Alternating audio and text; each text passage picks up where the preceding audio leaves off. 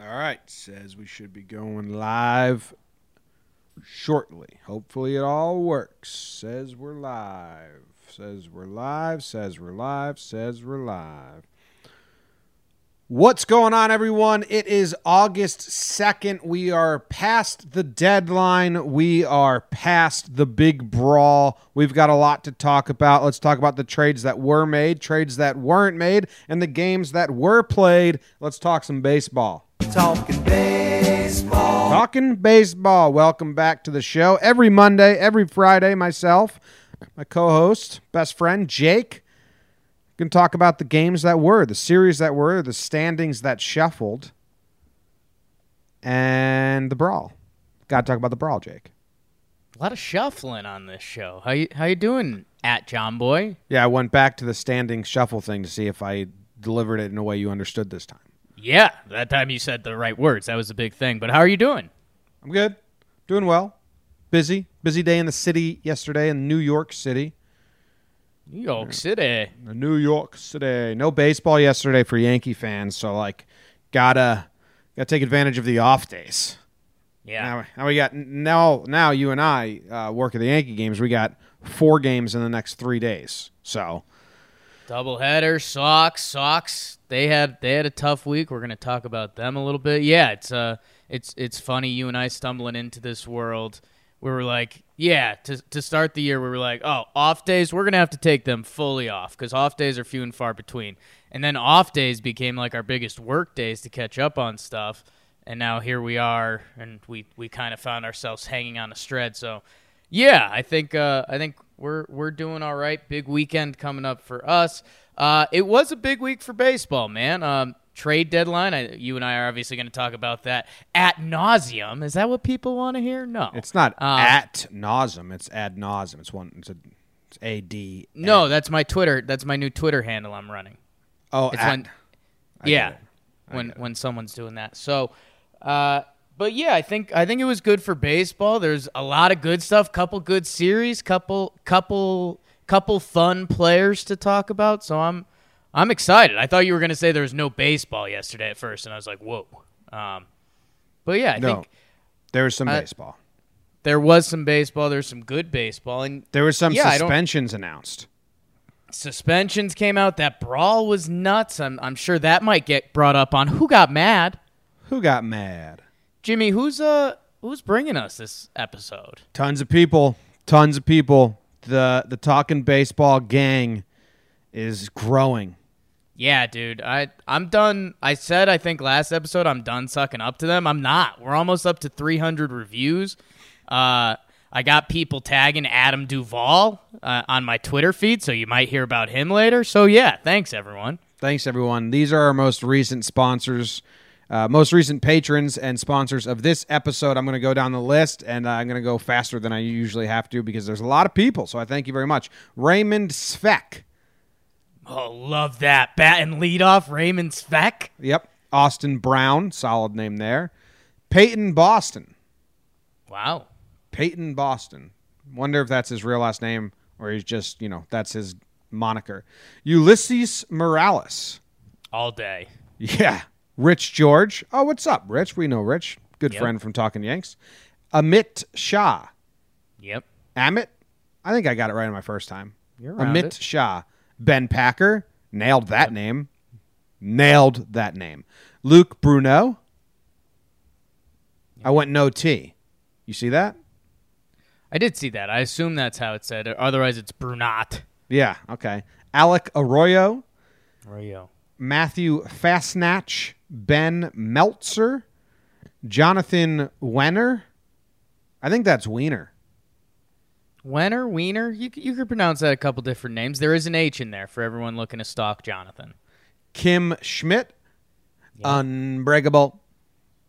They're alive, that show good? Damn it. I never really watched that. Oh, you'd love one character from it. So the first couple episodes, like the world is too bizarre, and you're like, this show sucks. It's too weird. And then once it hits you, and you're like, oh, okay, it's just I accept this weird world. Yeah. You'd love Titus. Okay. I think you'd like it. Isn't Durs in that show from Workaholics? Am I mixing shows now? I think you're mixing shows up. He might be in later seasons. That's the Mindy Kaling show. That's the Mindy Okay. Kaling show. Yeah. Thanks, Kimmy Schmidt. William Reichman, Matt McMahon, Steven DeSouza, Yeah. Ryan Kostianik, a tough one. Kostianik. I'm going Kostianik. There's no way I'm right. Jack Fellers, Matt Garville, a couple friends, sure. Jack Feller sent me a high school championship game that he wants me to do a breakdown of, and the most in detail description of what happened in the game. I might have to just because the effort he put through the request. Matt Garville, Chris Breitbarth. Sounds like Bite Be careful with that, yeah. yeah, UK come after you. Thomas Heath, Neil Dillon, Thran Gundula, Love that. Poppy Massey. Massey. Yep. That's a great name, Poppy Massey. Yeah. Garrett Bublik, Dave McClure, Mike McClure's brother. I like Mike McClure, the musician. Daniel Salas, Angela Leaf, Loco Sports, Adam Gorman, Jason Stewart, Greg Lutz, and Jesse Ozog. Yo, Loco Sports. That's pretty smart. If you're a company that's trying to get like a free, Well, no, 2-second ad, No, just sign up to Patreon. I wanted to avoid that, so I went to see if they had like a real name in their email. Right. But the email was also Loco Sports. So I Hey, was if like, they okay. sign up if they stay on Patreon, Yeah, we'll see. I'll give you that 1 second. All right. So those are our Patreon's sponsors. Patreon.com/JohnBoyMedia. You'll get shouted out next episode if you join before next episode. $2 a month. We actually, since July's over, we will have 2 people that win jerseys from AffordableJerseys.com. I have to do that soon to give out raffles to our patrons. And I did like a whole behind the scenes. I edited a breakdown live so people could watch me, and I explained like the process and the thought process and all that. So, I mean, some people like that stuff. Some people don't. I love that stuff. Patton Oswalt doesn't like that stuff. So there you go. Right. So Right. there you go. Good routine there. And yeah, it's a little bit helps support us if you're looking for a way to support us, and you will fall into some bonus stuff. Never mind being able to win 2 jerseys a month. But yeah, we'll get some extra stuff on there, and we thank you. Thank you. All right, let's go right into it, Jake. I'm going to Boom. bring you. I'm going first with the National League report. Could you bring me the National League report? Because I've been living up to what I've promised the people of not watching every baseball game. Okay, here we go. Yes. The Cubs lost 2 to the Cardinals in a battle for first place, Jake. The Cubbies are now a game back in the division. First time they are not leading division or tied for the lead in a while. These 2 teams have 7 games versus each other, and they all come at the tail end of September. That should be a fun end to the NL Central Division. Speaking of, the Pirates and the Reds squared off for a nice, quiet 3-game set in which the Reds won the first and last game. No trades, no brawls, nothing really happened there.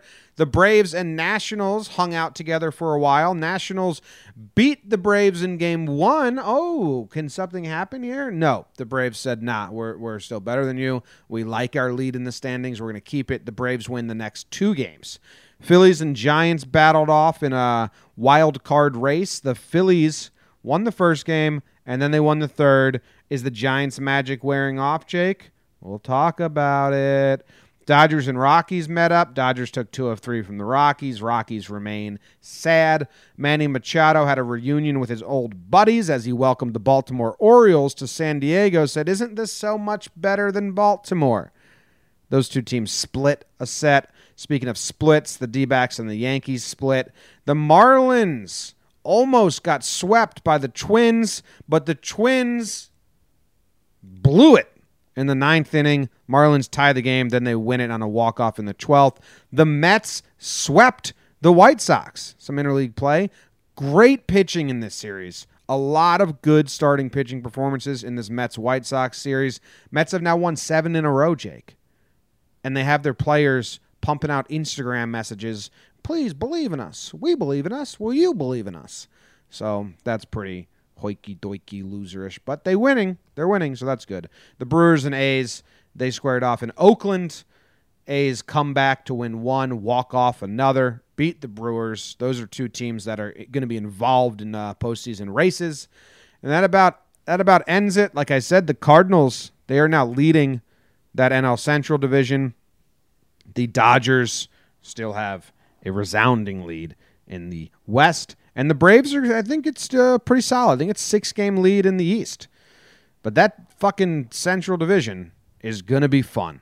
I'm glad that it exists. Like, we need a division to give us some fun. And that's it. Jim, the Braves, you're right. We've been kind of dancing around it because the Nationals are a sexy team. Phillies, Bryce Harper's hair, I don't need to talk about that. But it's 7 games on both of them. And basically, believe in the Braves until they give you a reason not to, and they haven't. So the Braves kind of control the East.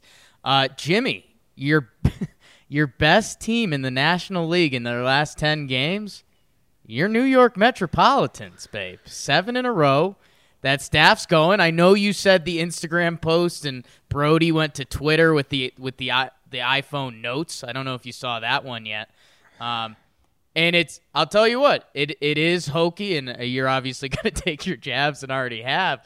Hey, when you're winning, it looks good though. I believe it is. I believe it is a part of why they're doing well. Like they clearly had a team meeting, and we believe in this team, and we're going to help this team, and that goes a long way in sports and in the clubhouse and the mentality. I don't know if it's sustainable. I don't know if they're really going to be able to do any damage in the standings and get to the wild card and all that stuff.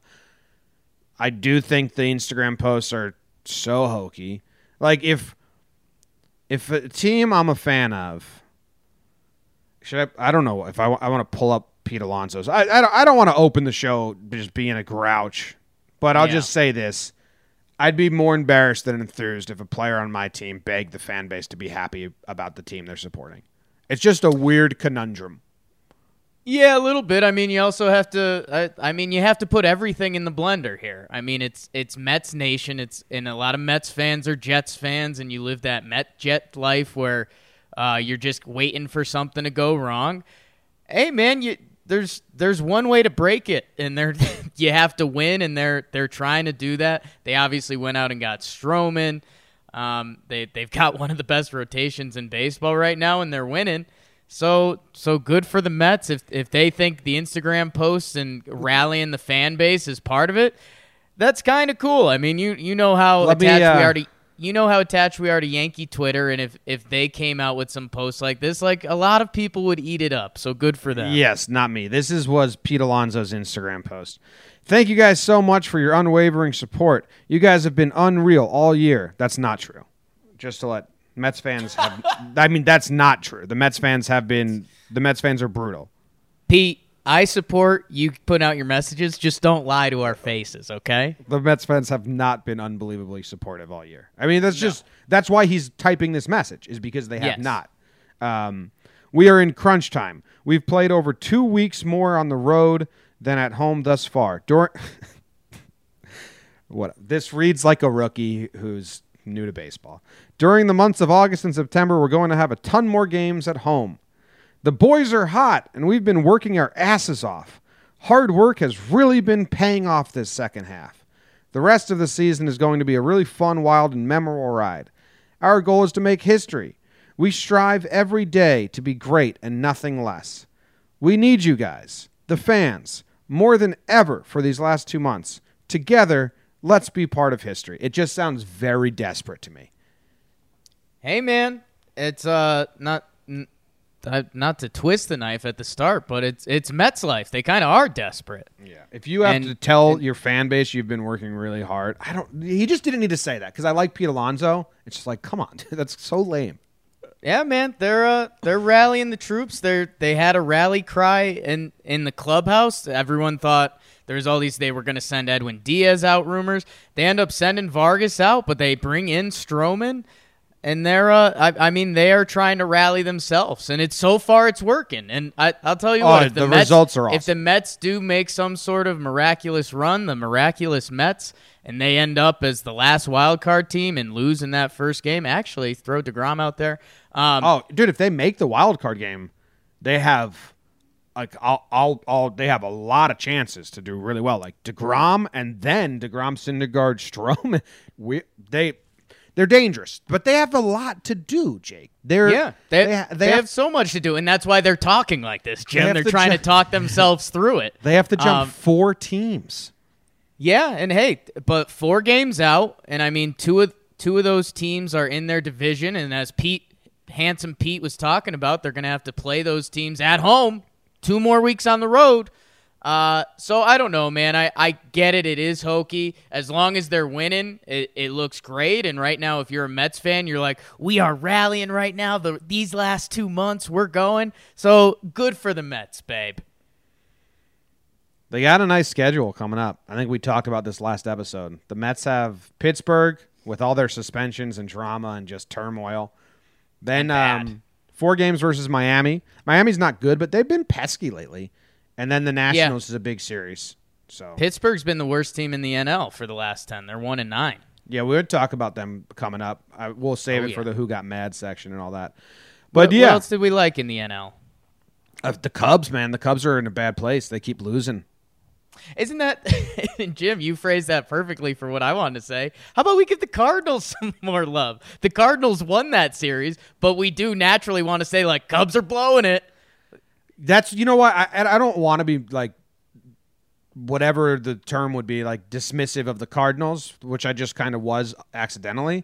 I just need to know more about this Cardinals team. I'm going to take it upon myself to, like, dive through this Cardinals team and find some guys to love. If I have Cardinals fans, give me some guys to love. And I know this makes Cardinals fans upset right now, Yachty turns me away from your team. Like, I don't like Yachty and how he presents himself and talks. And I don't like how much your fan base likes Yachty and will now, like, hate me for saying this. So give me some players. I like Goldie. I like the way he goes about himself. I like all that.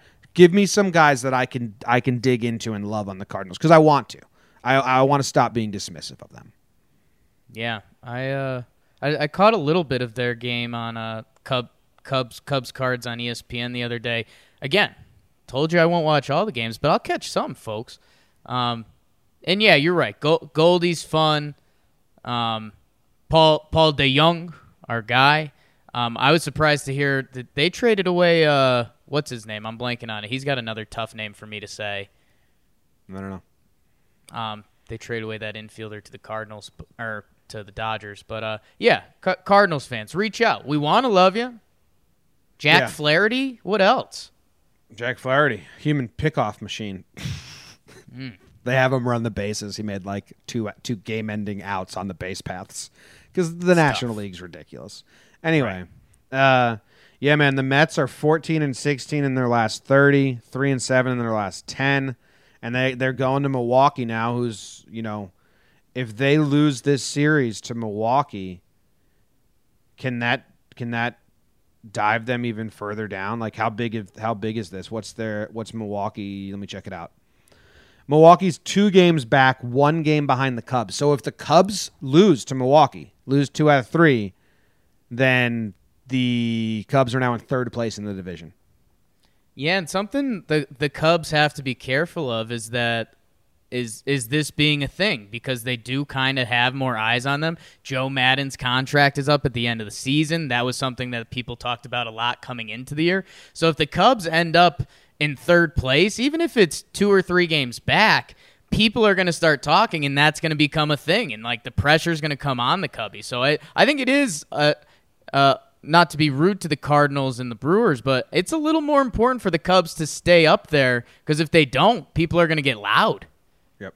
All right. Next up, let me know what happened in the AL, Jake. Very interested, very curious, need to know.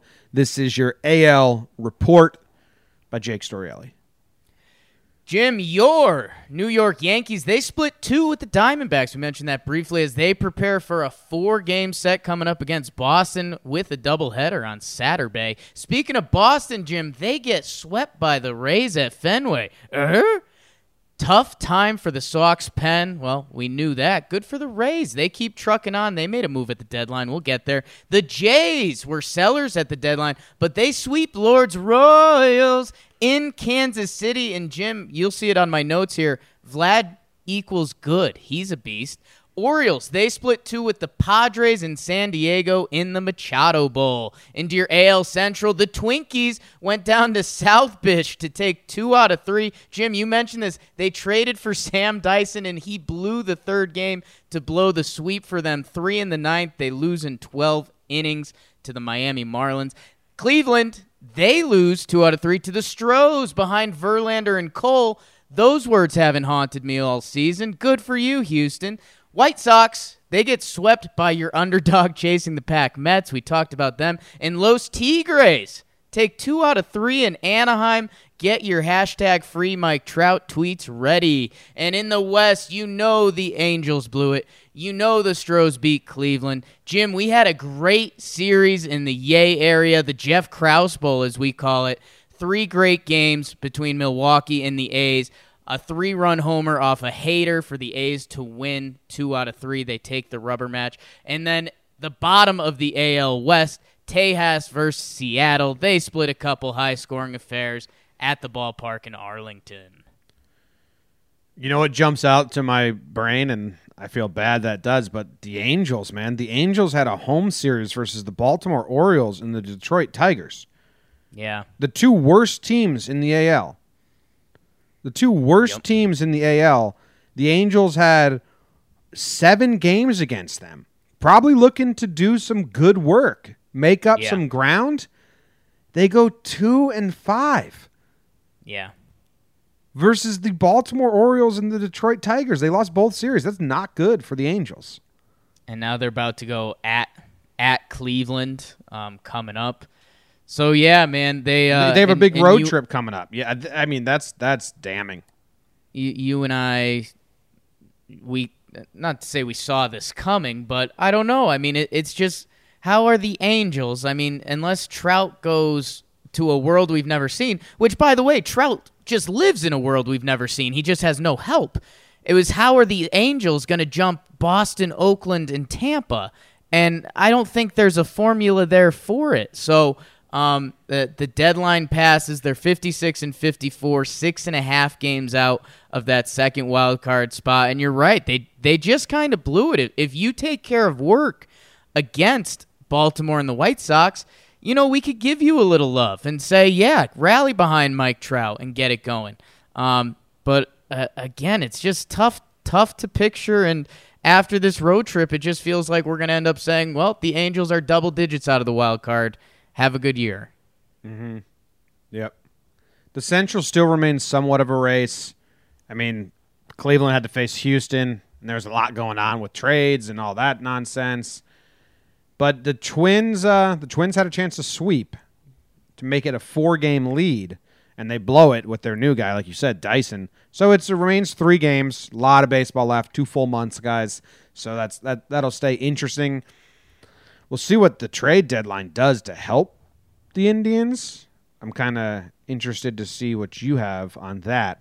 But anything else you want to talk about? The Red Sox. The Red Sox losing to the Rays, getting swept. These are 2 teams in the back. Now the Red Sox are 10.5 games out, and their GM said we were too far out for us to make any moves, so we didn't do anything, not even minor moves. And talk about how much the Mets are rallying behind the moves they made and putting faith in their guys. It's the opposite is happening in Boston. Well, Jim, and I think we have to compare it to our Yanks a little bit because, you know, the Yankees didn't make a deadline move, and we were kind of all on that like they have to. They always do. But when you catch your breath and reset, when you're the Yankees, you're like, all right, we still want to win the division. Okay, we've got a 7-game lead on the Rays, 10.5 on the Sox. All right, well, Houston's going to be a bitch, but hopefully we don't have to play them until the ALCS, and we'll do our best there. If you're a Red Sox fan, now you're 10.5 out. The Rays have 3 games up on you, and your team didn't go out and make that move. And I think for Red Sox fans, this was their first realization, like, oh, this is what Yankee fans were talking about last year when they said they were going to stay under that salary cap. And there were a couple cheap relievers out there, but Boston's kind of cleared out some depth in their farm system. And they kind of crunched the numbers upstairs, and we're like, it doesn't make sense to sell out our bullpen. So this was a little bit of the trade deadline, like wake up and be like, okay, so this is it. And then the Rays come in and do that, and it's tough times in Boston right now, and they've got a big 4-game set at Yankee Stadium coming up that, man, I mean, it's so funny how quickly baseball can turn. The Yankees fans were all down last week. Oh, we lost 3 out of 4 to Boston. Here they come. Man, the Yankees could drive a stake right through their heart this weekend. But I will say this Red Sox team, even though they didn't get any help and then they're not having a great season and they're 10.5 games out, they get up for these games against the Yankees. So I'm not expecting them to I'm expecting a fight. I'm expecting the Yankees to have to battle to try and win here. But the difference is the Yankees didn't make any moves, and the message was we're going to get, players back from injury, and we believe in this squad and all that. The Red Sox didn't make any moves, and Dombrowski said if we were better, I would have made moves, which is basically saying I don't believe in this squad enough to help it. That was kind of tough. Yeah. But it is a big 4 games coming up between the Yankees and the Red Sox. It could change anything. The Rays kind of helped ease my mind as a Yankee fan because, say, the Red Sox... they're doing the Yankees' bidding, Jim. If the Red Sox swept the Rays or won 2 out of 3, then the Red Sox come into town 7 games back, playing 4 games. If they sweep the Yankees, it's 3 games, and now I'm scared shitless. So thank you to Rays. And I guess I got to start being scared of you. Rays made a bunch of deadline moves, and I think let's just get into that. Let's move on. The last thing I'd mention, kind of the AL has some nice. I don't know if it's symmetry or what's it called when you fold a paper in half and it's the same thing. This is talking baseball, folks. But the kind of symmetry between the Yankees and Houston on top of the West and the East, and then the A's and Tampa behind them is pretty. It's eerily similar. Yeah, that's a good call. All right. Thanks, man. Let's go to the major storylines, which really we're just going to do the trades right here. There's so many trades. I wrote down on our notes, Jake, all the trades that happened. You know what I was seeing? On some Patreon things, I was looking around what other podcasts do. Some offer the notes from the show. They post them on the Patreon for Patreons only. Oh, man. Is that something that we should do? Would people be interested in it? Your notes can be funny. I'm sure funny. some people would be interested. I'm scared of people seeing how my brain actually works because my notes kind of turn into a foreign language after a little bit. Maybe I'll just copy and paste this one, and I'll post it. Yeah, people like it, sure. Sure, okay. Anyway, so I have a bunch of the trades I wrote down, and I put in bold the ones I think are worth talking about. And doing this national show, I'm always just nervous that St. Louis is going to say, hey, man, why didn't you talk about us getting Zach Rosscup? Right. Well, I didn't bold that one. I didn't think it was worthwhile. Love Zach Rosscup. Let's see. I want to talk about trades we think will help teams make the playoffs and trades that happen that we don't. So Vargas to the Phillies was the first thing we heard. And it's interesting because Vargas is having a decent year still. He was having a really good year for a while. They got Stroman, so they needed to make a move because they don't have the room for all those pitchers. But they traded Vargas to the Phillies, who are right there in the hunt. Vargas is going to face the Mets. Isn't that interesting? Yeah, and it's interesting, man, because Vargas has kind of been part of the fire of this Mets team a little bit, kind of in a bad way. But he got it going, and Jim, I think the bigger thing is, coming into this season, Vargas was. Mets fans were killing Vargas. His general look wasn't helping him, but also his pitching performance. So I think the fact that Vargas gave them some good innings, they got Stroman at a price they wanted, and there was interest in Vargas out there, I think they kind of gave a cut and run. If you're a FIP person, fielding independent pitching, his FIP is 4.7, which isn't far off from where he was last year with a 5.77 ERA. And he's got a team option for next year, which has a $2 million buyout. So the Mets said, hey, you'll give us anything back. He's a minor league catcher who can't hit much. I know Mets fans were ripping on that. He's got some good defensive stats, but the fact that they kind of got off Vargas when they could. If you told Mets fans they could get something and get off Vargas at the start of the season, they all would have shook your hand and thanked you. So I'm kind of all right with it. You are right, though. If the Mets do kind of play their way back in this thing, a good Phillies-Mets with Vargas on the bump? Yup. They have 6 games against each other in August, I believe. Yeah, they have 6 games at the end of August, beginning of September. The Mets and Phillies play 6 games. And it could be fun. It could be meaningless at that point because right now, Philly's in the second wild card and the Mets are acting like they're going to chase them and be there. So if the Mets stay on this magic run, maybe San Francisco gave all their magic to the Mets, then those 6 games could be interesting and you got Vargas going. Now, here's the thing. The Mets pitching is phenomenal now. Stroman, DeGrom, Syndergaard, Wheeler, Matz even had a good outing recently. So there was no room for Vargas. It's just curious to me or kind of like, that they traded him to a division rival who's in the race with them.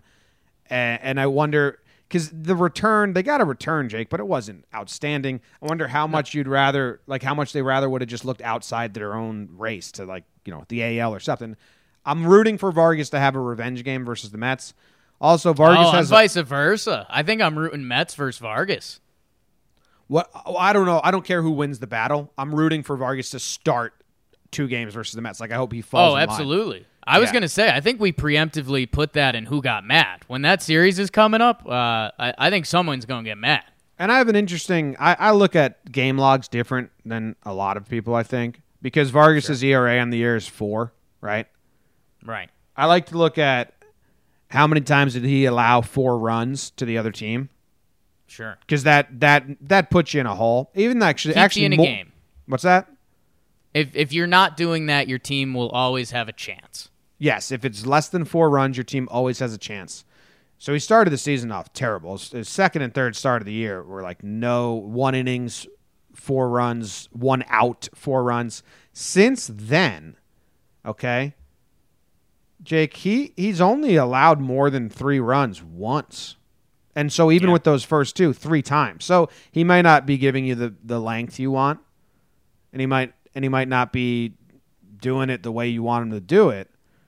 But he's giving his team a chance to win every time he starts. He's giving them around 5 innings, 3 or less, which that's not a good ERA, but I think that gives you a chance to win the game. So, well, interesting. Anyway, the Mets, I don't think it's a bad move by the Mets.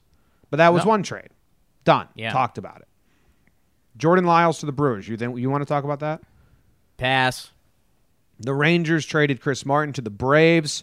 Let's talk about the Braves for a second. The Braves get Chris Martin, a relief pitcher from the Rangers. That's good for them. And then they get Shane Green, who will become their closer. The reporters asked Shane Green, what's your role going to be? And he said, you're going to see me in the 9th. Shane Green, I think Shane Green grew up a Braves fan. He's got some swagger. I saw some Braves fans just like, we got a closer. We finally got a closer. So they're excited. So this is a good move by the Braves. I like these moves. Yeah, and Luke Jackson has saved the majority of their games. He's got 17 saves on the season, and I know Minter was before he went on the he got sent down. So I know they were looking for him to step up a little bit. So yeah, I think Shane Green will get the first hack at it, and Shane Green's been really solid as a closer for a little while now. So again, if that can add to their bullpen depth, which they added to their bullpen depth. Outside of that, you mentioned Chris Martin, hashtag Coldplay, and his story's awesome. He went to Asia, figured it out. I think he's one of those baseball stories that he did a job outside of baseball, so everyone harps on that. And I'm pretty sure it was literally at an electronics store, and he would put the stuff on the higher shelves. Like, that was his main task because he was taller. Never been there.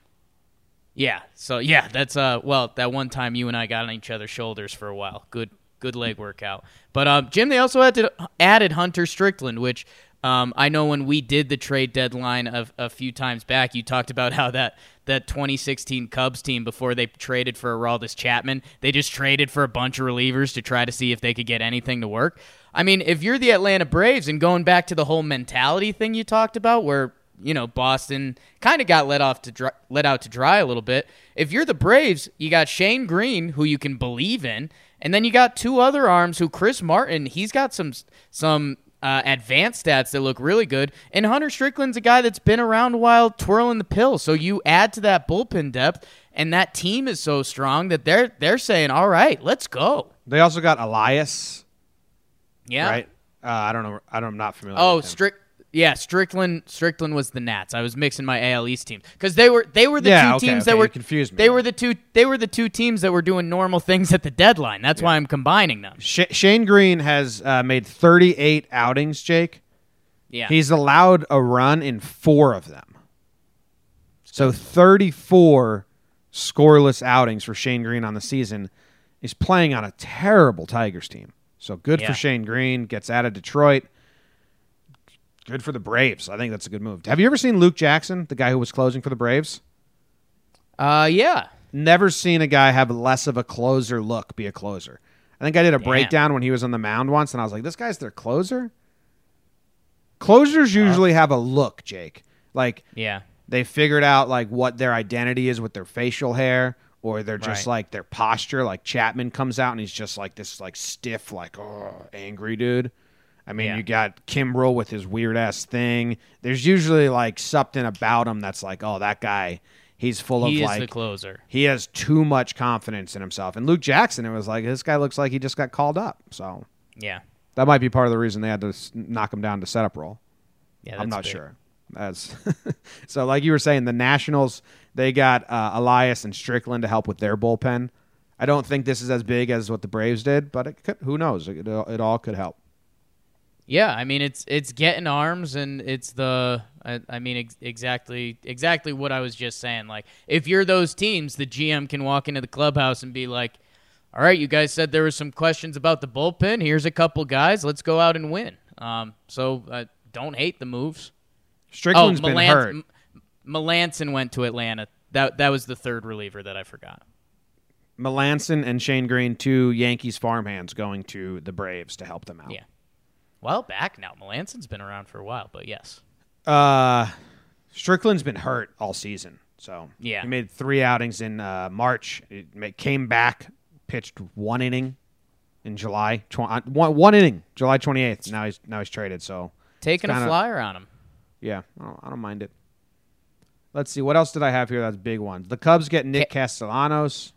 Castellanos, Jim, and that's that might be one we circle later on because the Cubs they needed someone against lefties. I think they were having some struggles against lefties this year, and Castellanos mauls lefty. He was a former big time prospect. He took a little while, but he's been starting to put it together.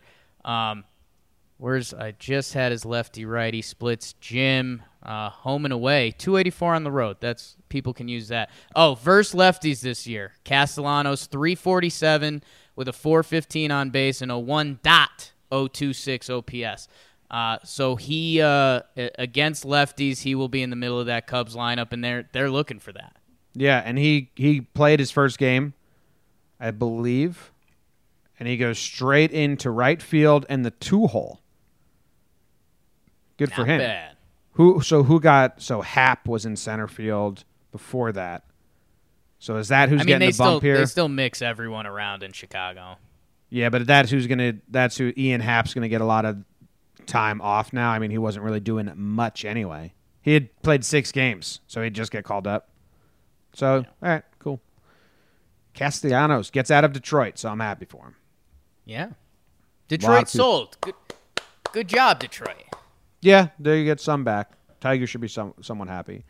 Any more little ones before we get to these big ones? Mike Leake gets moved to Arizona, which is odd because this was we went on YouTube and did live reaction and stuff, and I was saying this deadline felt more like winter meetings because teams were trading for next year just as much they were trading for the end of this year. The Reds getting Bauer, and we'll get to that. That helps them next year.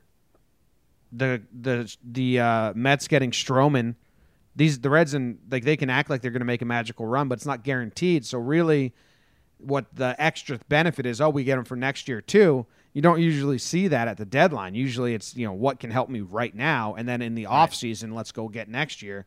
And Mike Leake's the same thing. He's got years of control, and Arizona's like, well, we need someone to eat innings because we just got rid of Greinke, and we have Leake for next year too during this, Greinke's gone. So that was interesting to me that this deadline, there was teams making moves for next year, like more than the end of this season. Doesn't usually happen. Yeah, and Jim, I want to hit it. I'll hit a couple small ones quick before we get to the big two that are out there. Dickerson to Philly, that's a guy that's a former All-Star. I mean, if they can get him right and hitting a little bit, sure. In that ballpark, maybe they can get some good at-bats out of him. Leak to Arizona, I think, Jim, that makes a little more sense when we talk about the trade that's coming up because they needed someone to throw innings for them. So we'll get there. And, Jim, the other one, the Jake Faria for Jesus Aguilar trade, that's a really fun one. Faria used to be a big-time starting pitching prospect. He got hurt. The Rays ended up putting him in the pen, and his stuff played up in the bullpen. So it'll be interesting if Milwaukee probably keeps him there, but I wonder if they try to make him a starting pitcher in the future and try to kind of get him back to where he was. And Jesus Aguilar, I mean, he was a guy that was a popular name at last year's All-Star game. He was in the Home Run Derby. He had a terrible start to this season, but he had a decent July. And the Rays, they needed a more stable bat. So if he can be right for them, that could be a huge grab for them. And the other little one, I'll just say quick, Tanner Rourke to Oakland. They picked up a couple arms, which, hey, you can never have enough arms. And, hey, how about Scooter Gennett going to the Bay Area? He's had a rough season, but if he could get a little bit of that Giants magic, Scooter Gennett's a guy who get hot quick. They got Scooter Gennett for nothing because he's been injured. He came back from injury. He's got 70 at-bats, and they've been brutal. But, I mean, that's not indicative of who Scooter Gennett is. You should more focus on that. I want to talk about Jesus Aguilar because you saying he had a good July, the numbers are very, very deceptive. I was shocked at how bad Jesus Aguilar's been this season, Jake. And when you say he had a good July, he had a good 5 games in the middle of July that make up the entire month because surrounding those 5 games, he's hitting 143 with a 433 OPS. Those 5 games make the entire month look good. It's not a good month. I was shocked at how bad he is because he had 2 seasons, really, really good seasons. I was like, oh, shit, should I be worried about this as a Yankee fan? I mean, he's having a bad year. Yeah, and it's I mean, we'll see if baseball kicks in because sometimes it's just a change of scenery for a guy. I mean, he's still very much a threat, but yeah, he is not having a good season. His first game with the Rays, pretty good. He had 2 hits, 2 RBIs. So maybe, new life. Maybe they just need to keep moving him around all the time because, he got a second chance with the Brewers when he went off for the first time. In his first at-bat versus Cashner as a Ray, got walked. And his next one popped out. Then he had a single, then a walk, then a single. So, good for him. Yeah, and I think, Jim, I'm going to hype him up a little bit because his year hasn't been good. I mean, 231, 330 on base, a 707 OPS. That's obviously not Jesus Aguilar. But you could chalk that up as a bad kind of chunk of the season. The Rays got him. The dude finished 16th in the MVP voting last year. So I don't know, a couple good games if he could get his year back on track. The skill's there. But, the OPS just went up with the 2 at-bats in his latest game. Because when they traded for him, it was 694. I don't know, just like I still thought of him as the 800 OPS dude who hits a lot of home runs. He's got 8 home runs on the year and OPS under 7 when they traded for him. I was shocked. Yeah, I don't know. Baseball Susan. All right, the big trade is the Bauer trade. It's a 3-way. 2 big trades. Yeah, that's the bigger one. We'll do Bauer first because it's so interesting. The Reds trade prospect Taylor Trammell to San Diego. And they trade 2 other guys, Scott Moss and Yasiel Puig, to Cleveland. Yeah. San Diego gets Taylor Trammell, and they trade away Franmil Reyes, who's been playing the outfield for them, Logan Allen, pitching prospect who's been up a little bit, and Victor Nova, I think prospect, to the Indians. and the Indians trade away Bauer. That's all the Indians trade away is Bauer. So the Indians get outfield help immediately. They get Franmil Reyes, who's having a good year, and Yasiel Puig, who's a rental. So that would let you know this is a move for today, for this year. Puig can get really hot at times. He's not, we thought he might be one of the best in the game when he was 19 and going crazy. But he is a solid at what he does. Like, he is a professional ball player that he can certainly be pitched to. But he's a threat. He can be a threat at times, and he can get really hot. And he's a lightning rod. And Franmil Reyes is having a good season for the Padres. So basically, here's my interpretation of what these teams did or are trying to do. Cleveland, Bauer's going to make around $20 million in arbitration next year. So they were going to trade him at the offseason anyway because they don't want to pay that because they don't pay a lot of guys. So they're like, well, let's get rid of Bauer. People are trying to say it's because he threw the ball over the fence. I don't think that had any bearing on this at all. At all. I think they were doing this no matter what. But I should also say on this very show, I said like there's no way this happened. So I've never been more wrong. I was wrong about so much. Kind of a weird deadline, but egg on my face, all over it, rubbed in and smushed around. God. Yeah, gross. Look like we're bread and chicken on your face. So they get rid of Bauer. They have who just came back. Salazar's coming back. They have Bieber and they have Clevenger. I don't think Kluber's coming back and being healthy for them, but they have enough pitching. They think they needed outfield help. They get outfield help. They're trying to chase the Twins still, but they didn't want to pay Bauer. San Diego's still in rebuild mode. Like, they're not going to win this year. They're probably not going to win next year. And they trade Franmil Reyes, who's good right now. They trade him away, but they get Taylor Trammell, who they think they like his future as an outfielder better than Franmil Reyes for the next 2 years to Cleveland. I think, and then they did some other ancillary pieces, but I think that's the main move. They basically got a younger, better outfielder prospect. Yeah, and we there's some good AL/NL action there. Because Jimmy Franmil Reyes, I went to a Rockies Padres game last year. Had some decent seats. Went by myself, whatever. And I was behind the Padres dugout. Franmil Reyes is huge. He's listed at 6'5", 275. And I know you know this. The first time you and I saw Aaron Judge in person, like close to him, he was near Giancarlo Stanton, and he made Giancarlo Stanton look small. Not enough people realize that Judge dwarfs Stanton. And like that's not like a macho like, yo, Judge makes Stanton look small. Like, no, like Judge is just like thick and filled out. Franmil Reyes is the same way, dude. I saw him and I was like, oh my God, if this dude can run into enough baseballs, he's gonna mash. And Jimmy, he has 27 homers this year in 100 games playing for the Padres. So, which is one of the, least hitter-friendly parks. So Franmil Reyes, and he's not a good outfielder, but they can DH him in Cleveland. And Jim, if he can DH and he could get used to that life, Franmil Reyes is a guy you're going to see as like the AL's all-star at DH for potentially a lot of years coming up. I love him, so they get him for Bauer. They get Logan Allen, who he was a top 100 pitching prospect. Really good minor league numbers, a 3.08 minor league ERA or something like that, more than a strikeout per inning. So Cleveland gets a pretty good haul for Bauer while they still get to compete, man. Like you said, Puig's going to go into that outfield and do Puig things. I think some of what you said before, and this might shock some people because I love Puig. I did a sexy Puig thing on my Twitter timeline, @TalkinJake, if you like sexy Puig. Puig's a little overrated. Like, he's having a bad year. And his stats won't impress you to the point that you think Yasiel Puig would. But he's a threat at bat, he's a threat in the outfield, and he's going to bring that team instant energy. So with Franmil and Puig, and they can throw those guys in the lineup and roll with it, that's good for them. San Diego, Taylor Trammell, you mentioned him, Jam.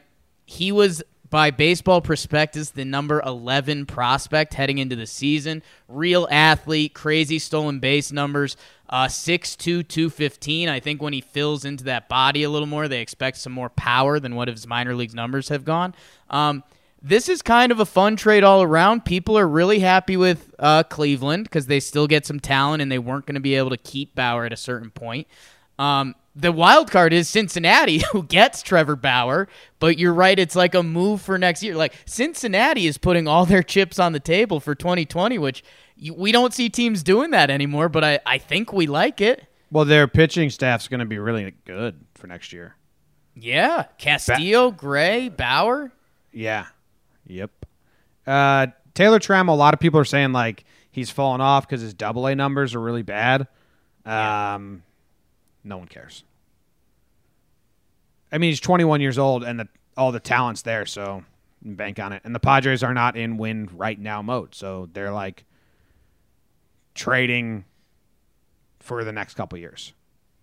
Yeah, and that was funny with all the Syndergaard rumors because they have a ton of pitching prospects, but it's when are those guys going to be really ready to do it? They're going to be a fun team to watch this offseason, but yeah, man, a really fun three-way trade. It was so shocking when after the Stroman trade goes to the Mets, Bauer goes to Cincy. Everyone's sitting there like, what? I know, my initial tweet was like, what the fuck is this? It makes sense now. You can try and get everyone's mindset and you can figure it out, but it's so different. It's just, we're not used to this at the deadline. Then the other big one is Zach Greinke goes to Houston. At the deadline, Greinke pitched that day. He goes to Houston. Jake and our reaction has gone a little viral in the baseball world because we were fucking blown away because I think it's a nuke. If Greinke pitches well in the postseason, Houston is a fucking force with their staff, Cole, Verlander, Greinke. Not only do they get Greinke for this season, they get Greinke for 2 more seasons. 4 prospects go to the Diamondbacks. I'm not sure if they're good or not. I don't know if you just want to do like a good, not good, good, not good, Jake. I don't want to get into all of them. One of them's got a cool name, Seth Beer, which is... and he's the best prospect involved, Jim. He's the number 3 in their system.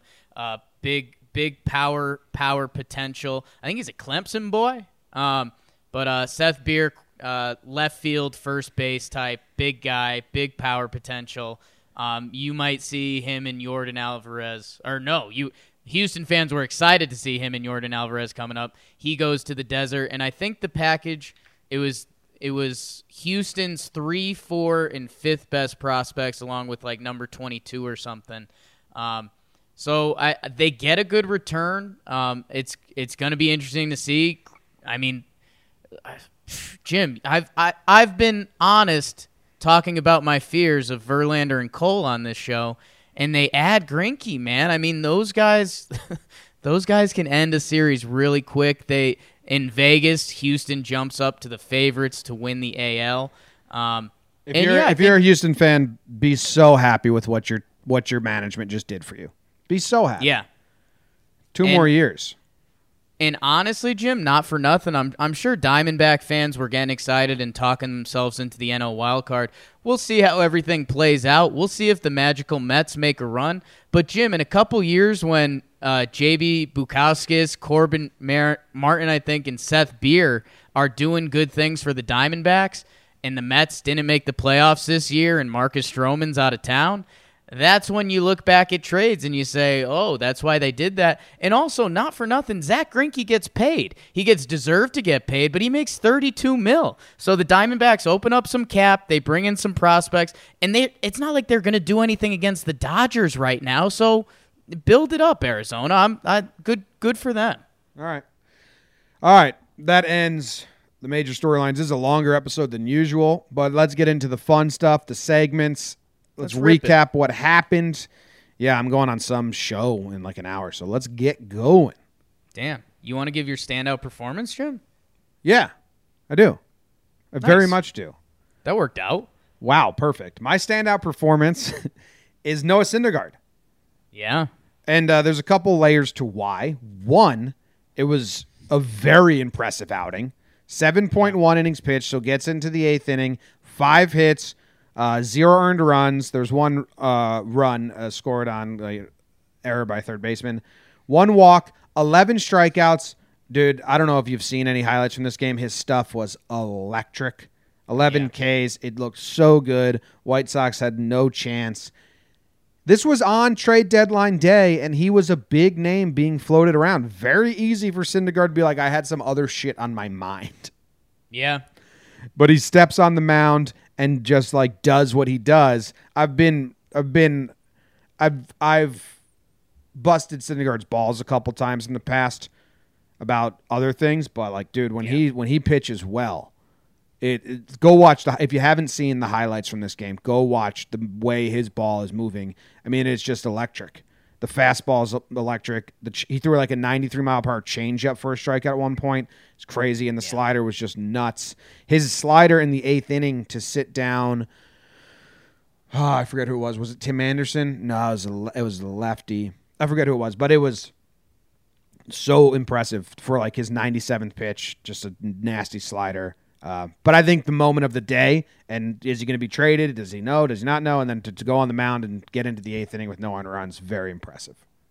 Yeah, that's a good one, Jim. And you're right, dude. When his fastball is right, it doesn't look real. It looks like a 98-mile-per-hour lefty slider.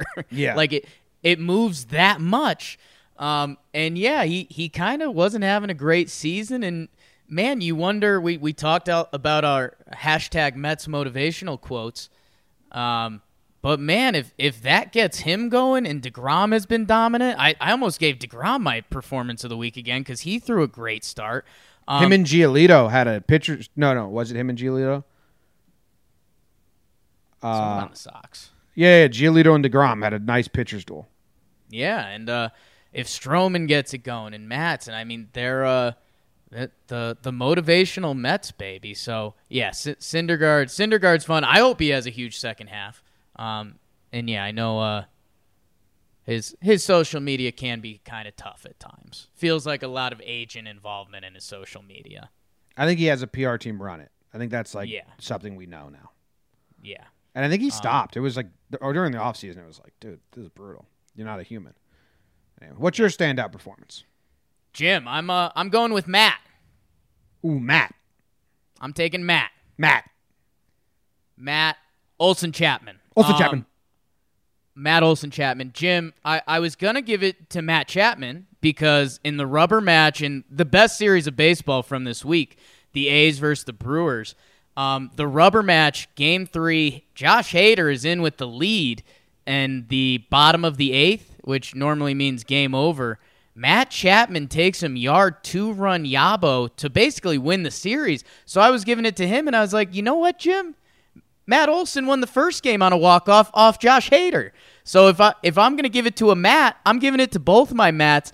And Jimmy, I guess maybe we'll get to another Oakland elevator talk at some point. Stay tuned for the end of the show.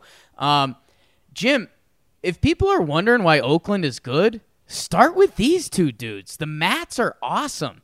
They're 25-26. Matt Olson got a late start to the season. He missed like the first month. He's been raking. They're 25 and 26 years old. They each have a gold glove. One of them, Matt Chapman, has a platinum glove. They're both going to hit 30 homers this season. And I think it's so funny, Jim. There's all these old baseball phrases that are kind of going away with analytics. And it's like, hey, if you want to build a good baseball team, you want to be strong up the middle. Catcher, shortstop, second, on the mound in center field. And then there's kind of the other old school way that's like you got your powers on the corner, first base, third base. That's where you want your power guys. A's kind of have a little bit of that identity going on. And I just think if you're not into Matt Olson and Matt Chapman, get into them because they're killing it. All right. The Matts. All right, everyone's second favorite segment.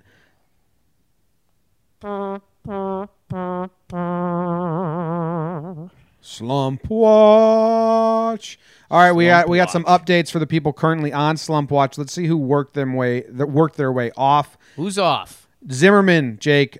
He goes 5 innings pitched, 2 earned runs, and his team wins the game. He's off. Get him out of here. Zimmerman, it was a long stretch. You had like 4 bad outings in a row. Chris Davis on the Baltimore Orioles. This is interesting. He goes 1 for 6, 4 Ks. The one hit was a home run. 1 for 6 with a home run. Is he on or off? Jim, for most players, I'd say he's on, but for Chris Davis, he's off. He's asked to try to hit home runs. He got one. Okay, off. The other Chris Davis in Oakland. He goes 5 for 12 with a homer and a double. Chris Davis, you are off slump watch. Congratulations. Aaron Judge, our guy, the Giant in pinstripes. Only 2 games. 1 for 5 with a single and a walk. That did come in games 2, but he has 4 games against the Red Sox, Jake. I'm leaving Judge on. Okay, yeah, earn your keep. Earn your keep. Greg Allen, you put on here last week. He goes 1 for 3, but it was off Verlander, so we got a hit off Verlander, so that's off. When you're Greg Allen and you get a hit off Verlander? If you get a hit off Verlander and you're on slump watch, that's an automatic off. James Paxton is still there. He has not pitched. We'll see soon. Jim, your Cubs bullpen. This is so interesting, Jake. The Cubs bullpen in games 1, 2 innings pitched, 0 earned runs. In games 2, 2 innings pitched, 0 earned runs. In game 3 versus the Cardinals, 3 innings pitched, 3 earned runs, and 2 inherited runners, so 5 runs score.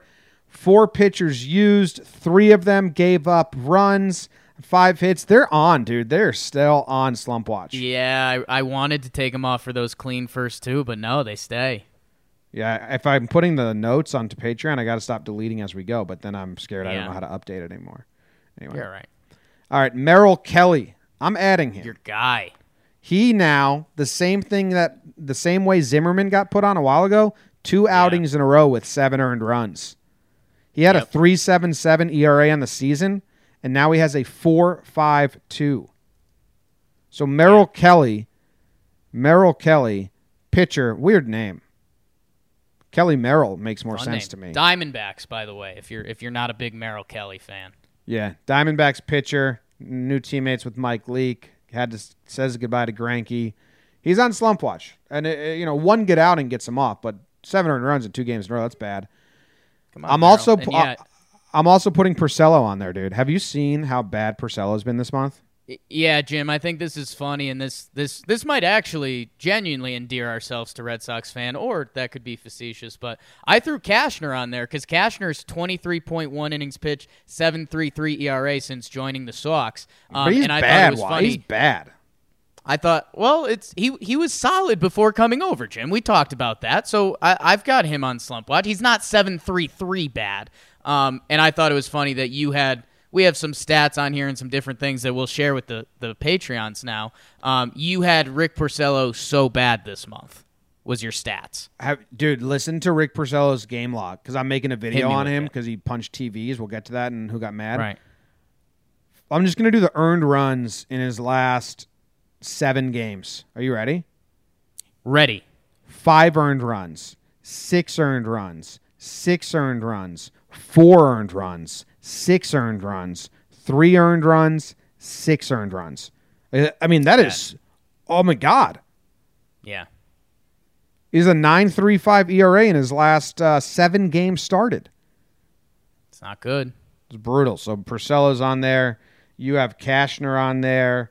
And then I put Kyle Schwarber on here, Jake. Okay. Kyle Schwarber had a big grand slam recently, like huge, monster shot. Awesome. And I'm a big Schwarber fan. I like him. This last series, he goes 0 for 9. Big series against the Cardinals in 11 plate appearances. So an 0 for. That's always what catches my eye. So then I dug a little deeper. In his last 13 games, he's 5 for 36. 139 batting average, 205 on base percentage. So Schwarber, go ask Castellanos for some tips about hitting lefties. He's another guy, man. I might be the only person to lump together Kyle Schwarber and Yasiel Puig, but a couple guys that some of their earlier performances kind of shaped the way you look at them. And I mean, I don't know. Schwarber's been solid, but he's kind of never gotten to that next level that we thought he was going to be, this crazy power bat at Wrigley. Nah, man. I mean, he only has 1 season with an OPS that starts with 8. I know you're an 8 guy. If you want to be talked about in this league, that's where you kind of got to be. Damn, Daniel. I think that's it for Slump Watch, Jim. We'll keep it moving because we have the big trade deadline stuff. Yep. Moving on Dirt, to Nasties and Fuego. That means on fire, baby. Like Fuego. Who's on fire? We got. This is a fun and Fuego list. Yeah, I threw some guys on here. Jesse Winker, Famous for waving at the Mets after making a game-ending catch and then getting ejected the next day, and all the Mets fans waving to him. That's a fun moment this season. And he had another nice viral moment because a fan told him about the Bauer trade from the outfield. And they were like, "Who do we get?" Yeah. Oh, okay, that's we just it. sent Puig, just 1 for 1. I thought I was ready for like a bigger reaction about Puig being gone. Yeah. Like, oh man, but there was nothing. So it was weird. Jesse Winker goes in his 3 games versus Pittsburgh, 7 for 12, 1 home run. Yeah. I don't think no doubles either, but 583 batting average, 1.476 OPS. 7 for 12 in the 3 games though. My next one that I threw on here, Vladdy. Yeah, baby. Vladdy the Impaler, his last 12 games, Vlad Guerrero Jr., Blue Jays, Vlad Guerrero Sr.'s son, Yes. last 12 games, 20 for 48 with 5 home runs and 21 RBIs. 21 RBIs in his last 12 games. 417 batting average, 472 on base percentage, 1.284 OPS. Go get it, Vladdy. Yeah, and Jimmy, and I think this is part of the reason you and I love baseball, and I think it's part of the reason some people don't like baseball. Baseball's a humbling sport. There's nothing like the jump from AAA to Major League Baseball. Vladdy Jr. was kind of struggling a little bit, Jim, on July 18th. So we're talking, 2 weeks ago, something like that?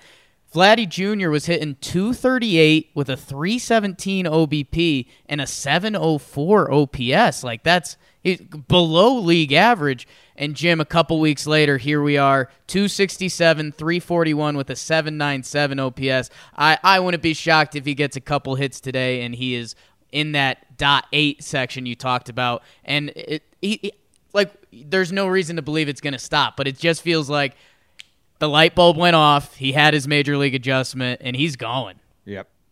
The next guy I got on here is Aaron Nola's brother, Austin Nola. Yeah.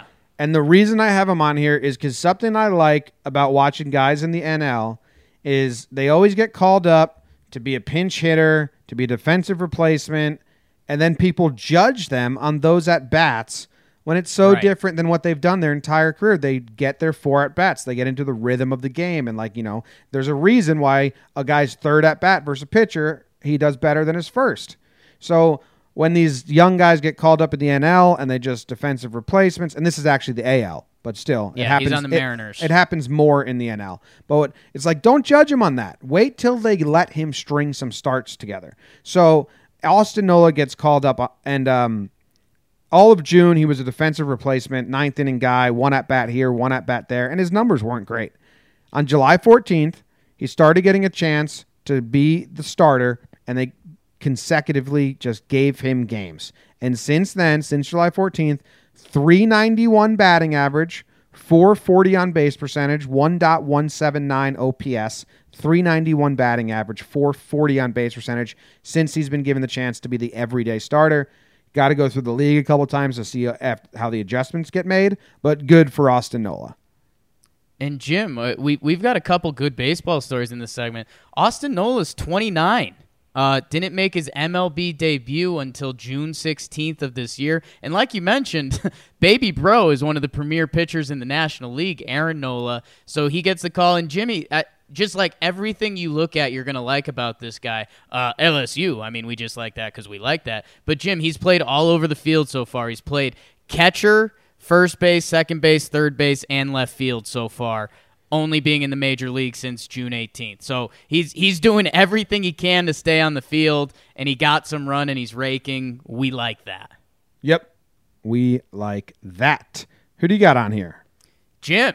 I couldn't. I was going through the notes when we didn't have him on here. I thought we were going to get crucified because we got a couple tweets about this guy, Adam Duvall. Jim, Adam Duvall gets called up by your Atlanta Braves, and Jim, I said that there were some good stories here. Adam Duvall is 3 years removed from being an all-star. So think about that. He was 27-year-old all-star. in Cincinnati. He finishes that year with 33 homers. He comes back the next year in 2017, hits 31 homers. This guy thinks he's going to be a premier like power hitter in the major league for a while. Gets traded to the Braves, Jim. He starts struggling. 205, 195 batting average in 2018. He was in the minors all to start this season. So he's a 27-year-old all-star to a 30-year-old in the minor leagues. Jim, he gets the call, and he starts raking. He has a homer in 3 straight games. In his 6 games since getting the call, he's hitting .480 with a 1.528 OPS. Awesome baseball. Yeah. I mean, it's a humbling sport, and then you get one more chance.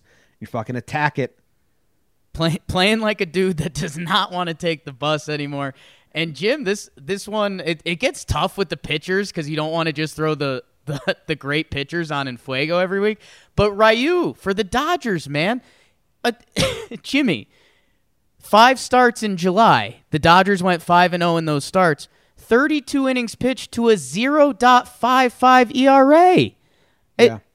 It would be insulting if I didn't put him on in Fuego. Him and German Marquez or Herman Marquez, I don't know how you say it, for Colorado. Yeah. They had a nice pitcher's duel. Both left after the 6th inning with no runs. 0-0 after 6. Ryu had like 1 strikeout. Yeah, some games the strikeout numbers aren't too crazy, but dude, he's having an incredible season. He's got a good chance to win the NL Cy Young when everyone who normally thinks the Dodgers is probably going to say Kershaw, maybe even Walker Buehler. Ryu, man, an incredible 0.55 ERA in July. Yeah, it's nuts. All right. Jeez. All right, we're moving on to who got mad. Who got mad, Jim? And this is a whole nother big topic, man. It's gonna be a late show. I just made the executive decision that we are skipping walk-off watch and call-up watch today. There's some names and stuff down there. So now this is a perk for Patreons. You can read those on the notes. We're not going to say them because we're running out of time. Because you know who got mad? All of the Pirates, all of the Reds. Yeah. So many suspensions, huge brawl. I broke it down. Went pretty viral, so that's cool. Chris Archer got just like trampled, stampeded like Simba's dad. People kind of know my thoughts on the brawl because I said them in the breakdown. What are yours? And then we could talk about the suspensions for a little bit.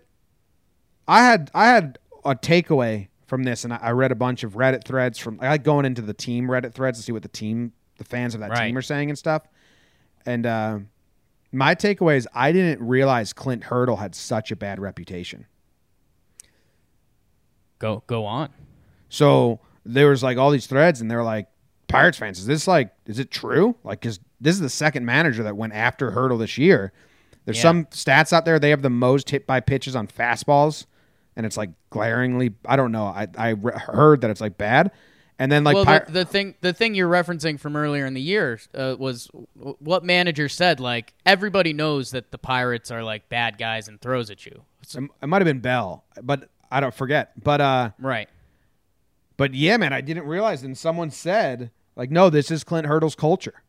Like this is how he runs the team. And they said they dulled down in the last couple of years. I didn't know all that. I mean, I'm an AL guy and Yankees fan. It's hard to keep track of everything. So Pirates fans or Reds fans are probably like, yeah, dude. Yeah. But I didn't realize it was that bad. So that's kind of funny. Bell, I mean, I've never seen a manager sprint out to tackle another manager and then so angrily be like, you're a fucking piece of shit. Yeah. That was wild. And they're like, not to be rude, they're like old men. like think about that. I mean, they're, Clint, how old do you think Clint Hurdle is? 66. Clint Hurdle is 62 years old. So, I mean, just think about a 62-year-old guy fighting. Oh, no. Clint Hurdle got knocked down and, like, immediately picked up.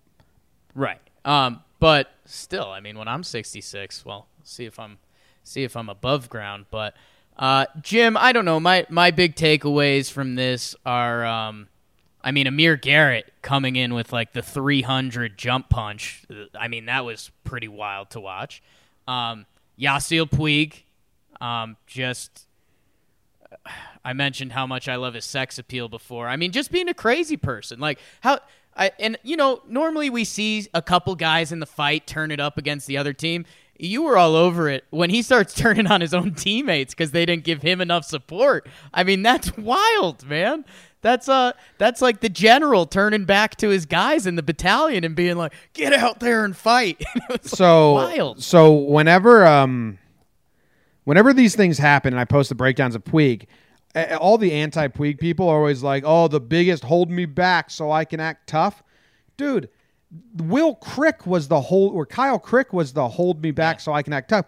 Puig had to get held back. There's a difference between having to get held back and the hold me back so I can act tough, like fake hold me back. They legitimately need to hold Puig back. It's not an act. It's not part of why he's tough. They need to hold him back because he's a psycho. He spent 6 months as a hostage to a drug lord trying to escape Cuba. The dude's been through some stuff. Did you see him deck one guy on his own team tried to grab him and he just fucking pummeled him? No, not happening. Yeah. And then Puig's yelling at his teammates, and the manager, David Bell's like, "Yeah, dude. Yeah. I'm with you." Puig and Bell were the tag team. That was pretty good. The Garrett stuff, even when he was walking away, you had that really good, the flex on the way out.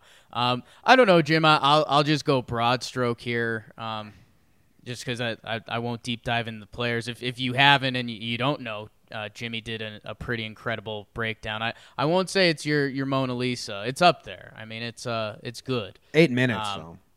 Yeah. That was killing me. All the people that were like, "Hey, you should do more breakdowns this length." And it's like, well, people, what you don't know is that Jim puts about 2 hours of crazy, vicious work into this.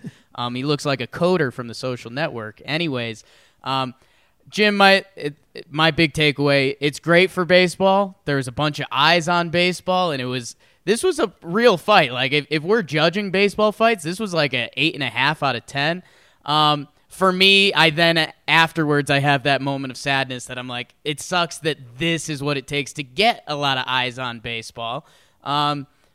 So I don't know. That's kind of my big walk away. But end of the day, I'm pretty good with everything that went down, to be honest. Yeah, every sport has fights, and they will be headline news.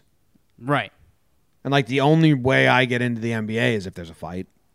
Right. Or a crazy buzzer beater, which I think is similar to the way non-baseball fans get into the MLB. Yeah, it's true.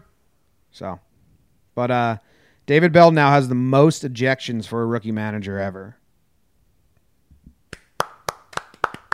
David Bell's in fuego. Yeah. It's funny that they clash because the Reds are very much building this culture of swag and fun and personality and be yourself. And I guess the Pirates are very much stuck in the no. Clint Hurdle. Kella gets the most suspensions because he admitted to throwing at heads, which just kind of dumb. Yeah, and baseball, that's again, we'll probably have some. Dude, I'm all for that.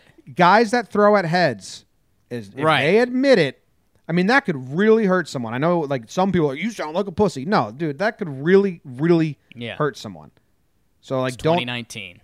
Don't aim at someone's head. And if you admit to aiming at someone's head, you should get the biggest fine. Because what Kella does with the ball versus what Garrett was trying to do with his fist, one is way more damaging. Yeah. Yeah, and it's, I mean, the part that sucks for me is that nobody will ever admit to throwing at someone ever again. Which, I don't know, that kind of sucks because then we're always just going to be in this cobweb area where it's like, well, I really think he did. Well, I don't know. I think he just got away from him. So, I mean, that part sucks. It's also right by baseball because you can't do that. Stop throwing at the heads. Let's just get that out there. Seems smart. I'm for it. Yeah. All right, so some little mads. Josh Reddick got ejected. I'm trying to break down that. He's throwing all his equipment. He's upset that the ump didn't say he foul-tipped the ball. I haven't looked at the slow-mo replay. It doesn't look like he foul-tipped it, and the ump called it a strikeout. And he throws his helmet, throws his bat. As he's walking towards the dugout, he takes off his elbow guard, and he throws it backwards. So it's kind of towards the ump, but I think it's towards his pile of equipment. And the ump threw him out for that and was like, "That's one too many things you threw." So it seems lame. I got to look into it. Porcello had a rough first inning. Not even a rough first. He only gave up 1 run to the Rays in his first inning, but he's been so bad. He broke both TVs on his way to the clubhouse after the first. kind of funny. And Renteria got ejected by Angel Hernandez, who made just one of the worst calls on a low strike pitch. You'll see.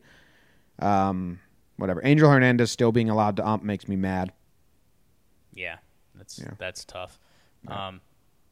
All right, Jim, I know you want to skip it. I call up watch real quick. Dylan Tate for Baltimore, because I think it's good PR for the players. Former first-round pick. He's in the bullpen now. He's got some talents.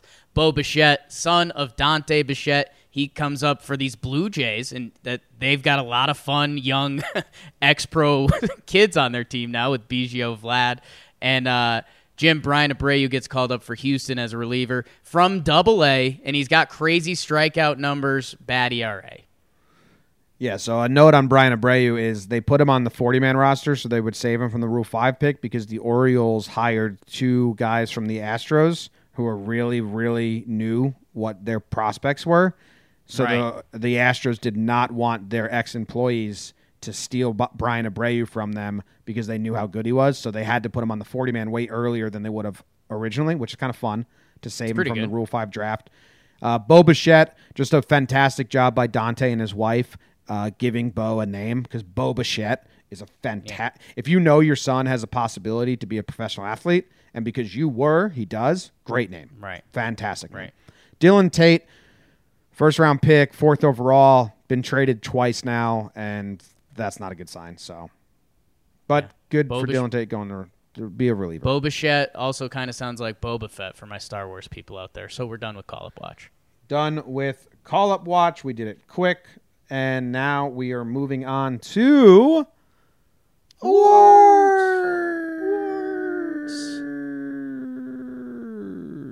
I'm excited for your award, Jim. You're excited for my award? Yeah, man. Do you know what it is? No. Mine is the Drowning in a Teacup Award. I mean, there's awards. There's Lifetime's Achievement Awards. There's Emmys, there's Oscars, but the Drowning in a Teacup Award. Mm-hmm. So Who's getting it this year?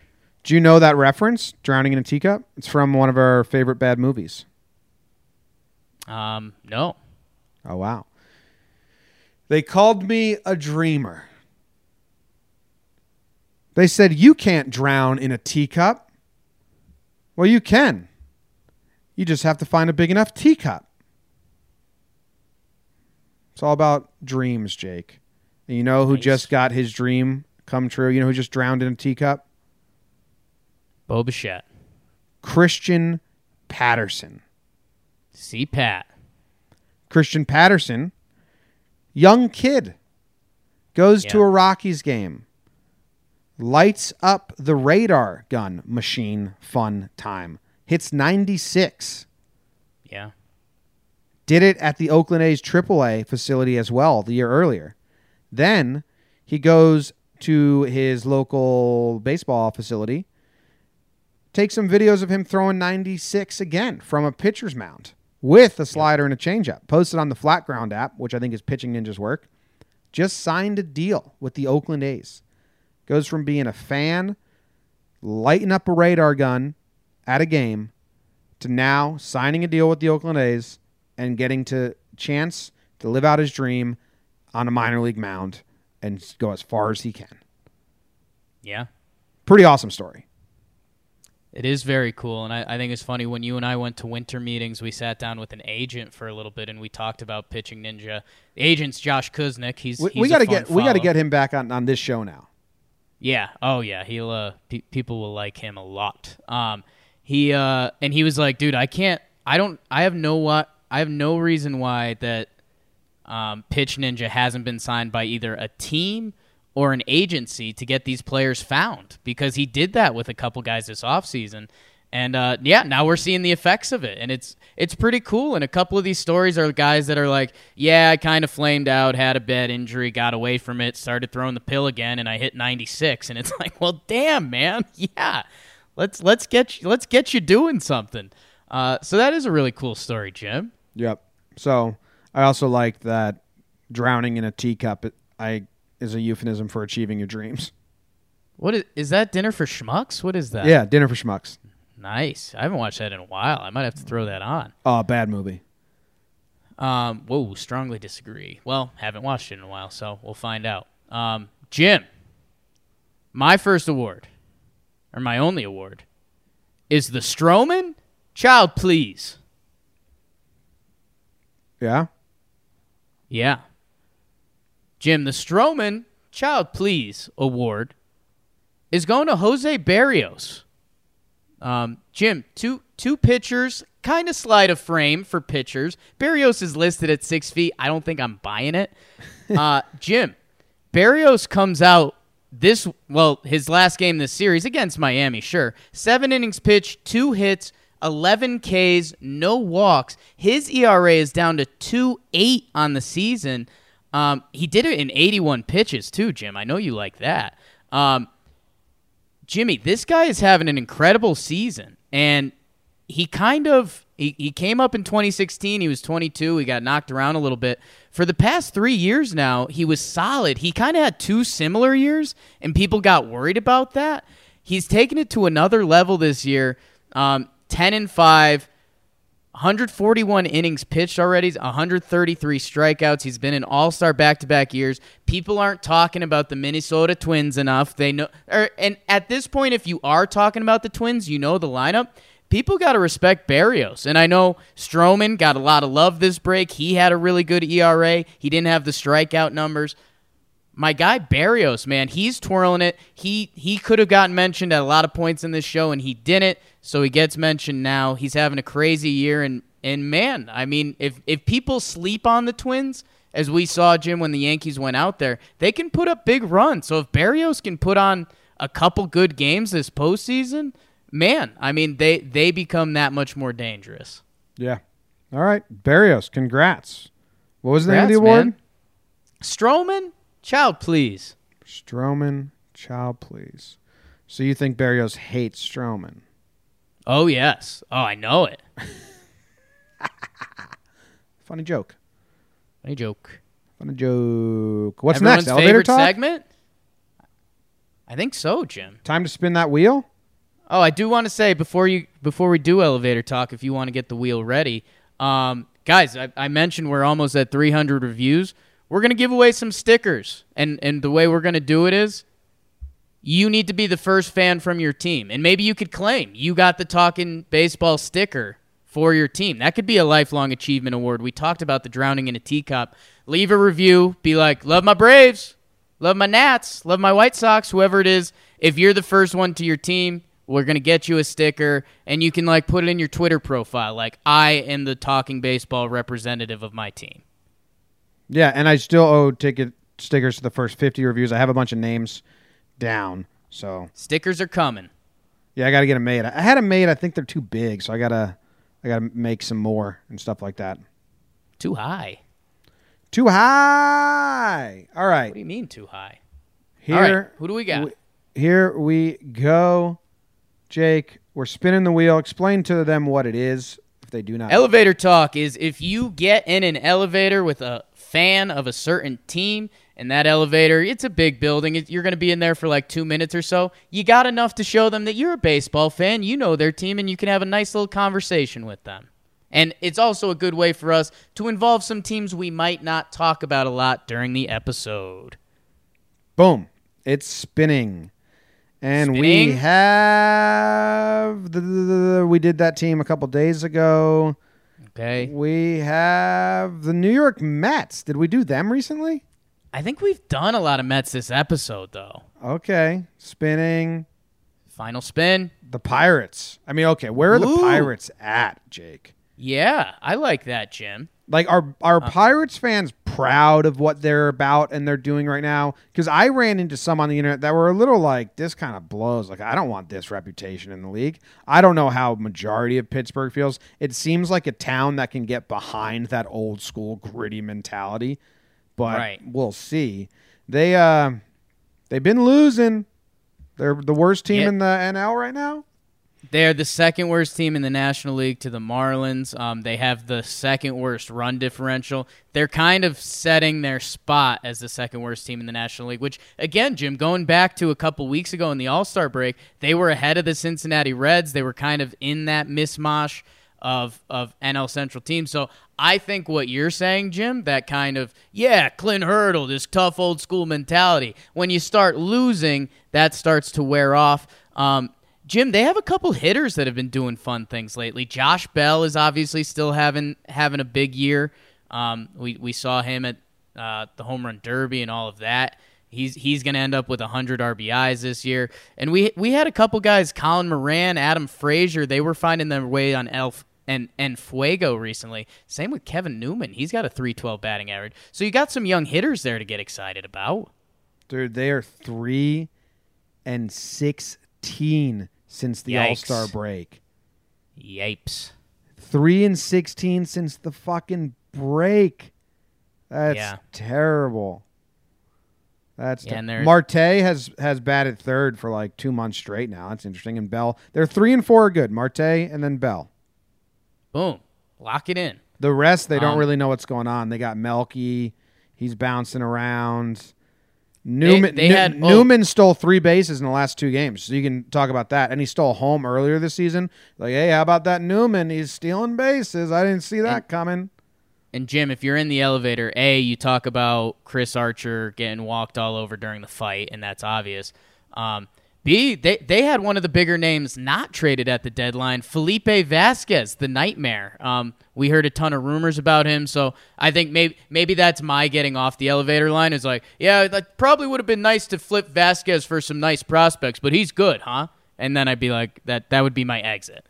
That would be your exit? Adam Frazier has taken over the leadoff spot from Newman. Ooh, that's such a good elevator. I know your team topic. You like Frazier in that leadoff spot, huh? Yeah. Wow. So, Frazier had the leadoff spot to start the season, okay? Right. Then he loses it, and in late May, Newman takes it over, Jake. Yeah. Then Newman has the leadoff spot for a majority of June. Now Frazier's getting it back. Wow, this is great elevator talk. Who do you like, Newman or Frazier? Good. You like leading off? Yeah. Wow, that's good. Wow, it's not a platoon. It might be a platoon thing, but it doesn't. The game logs don't make it look like a platoon. I'm off the elevator. Yeah, we're good. Basically, do you think Clint Hurdle has implemented a bad culture? That's if I'm on an elevator with a real Pittsburgh fan, that's my question. Do you like Clint, or has he run his course? Has baseball gone away from Clint Hurdle?